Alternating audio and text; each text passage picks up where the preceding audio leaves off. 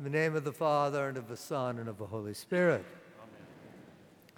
The first reading from the second book of Samuel concludes with God's promise to King David of an heir who will reign after him.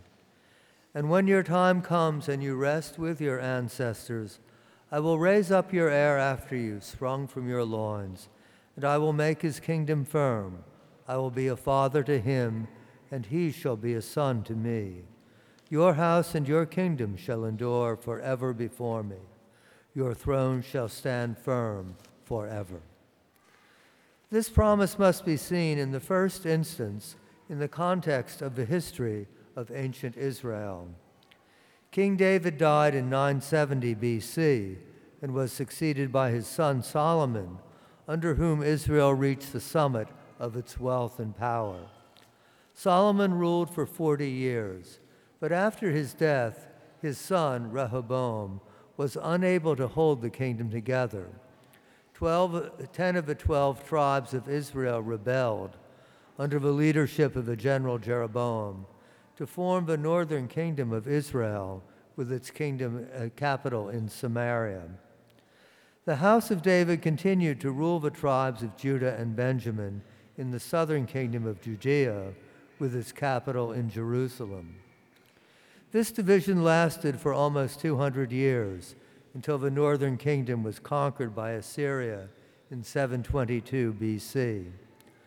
But the Davidic monarchy continued to rule in Judea until it too was conquered in 605 BC by Nebuchadnezzar, the king of Babylon.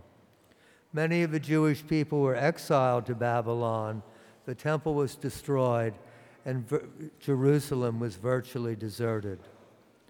Some 75 years later, Cyrus, the king of Persia, in turn conquered Babylon and allowed the Jewish people to return to Israel. But the line of kings descended from David had been broken and was never reestablished. But among the Jewish people, there was always the hope that the promise God had made to David would be fulfilled, that a descendant of David would sit upon the throne of Israel and reestablish the glory and power of the ancient kingdom. This hope was expressed in the expectation of the Messiah, which means the Anointed One, for the kings of Israel were anointed with holy oil. We hear a reflection of this hope in the responsorial psalm. I have made a covenant with my chosen one. I have sworn to David my servant, forever will I confirm your posterity and establish your throne for all generations. And it is this hope which forms the theological background of the infancy narratives in the Gospels of St. Matthew and St. Luke. When the angel Gabriel greets Mary, he specifically refers to this promise.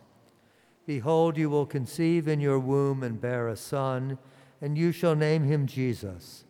He will be great and will be called Son of the Most High, and the Lord God will give him the throne of David his father, and he will rule over the house of Jacob forever, and of his kingdom there will be no end. Of course, there was much that was confused or misunderstood in the messianic expectation.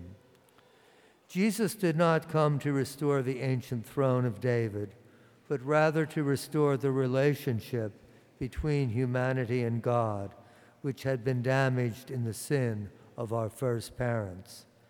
He did not come to restore a lost hope of political power and wealth, but rather to bring a new hope of peace and reconciliation and a new kingdom of eternal life and joy. It is that hope which still today lives in our hearts and inspires our own expectation of the Messiah. As we come to the conclusion of Advent and prepare once again to celebrate the birth of our Savior. In the name of the Father, and of the Son, and of the Holy Spirit.